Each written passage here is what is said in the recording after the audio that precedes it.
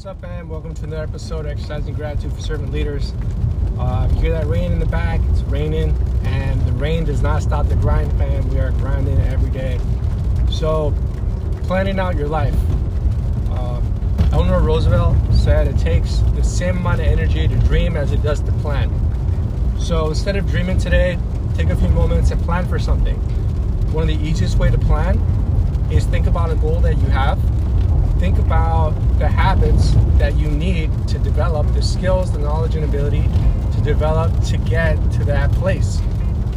And so with that context in mind, I wanted to talk about an interesting habit that I have and I'm just developing because I'm starting in this new leadership position.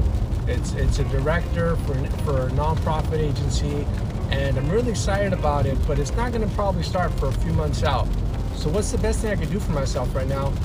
Outside of learning specific skills to the job, I thought about just managing people.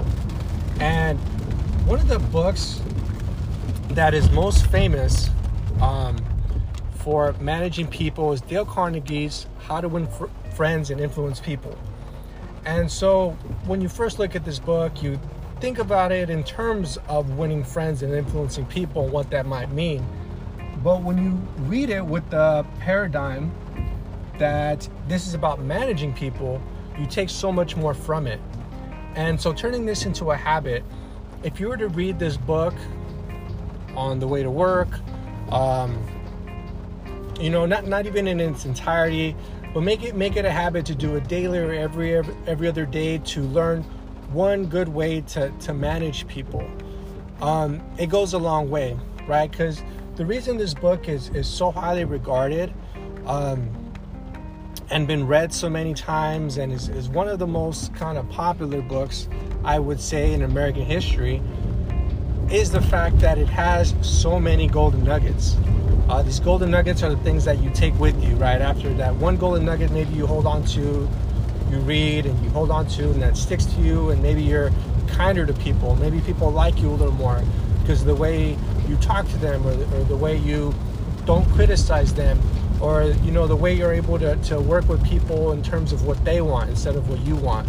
So all these small things that you could take away, making that a habit, planning out for your future if you are into management, thinking about managing people one day in a career, this is a great way to start down that path, right? So when you do get there, you have these skills in place, you know what you're talking about, you're ready to put these thoughts and actions and plans into to work.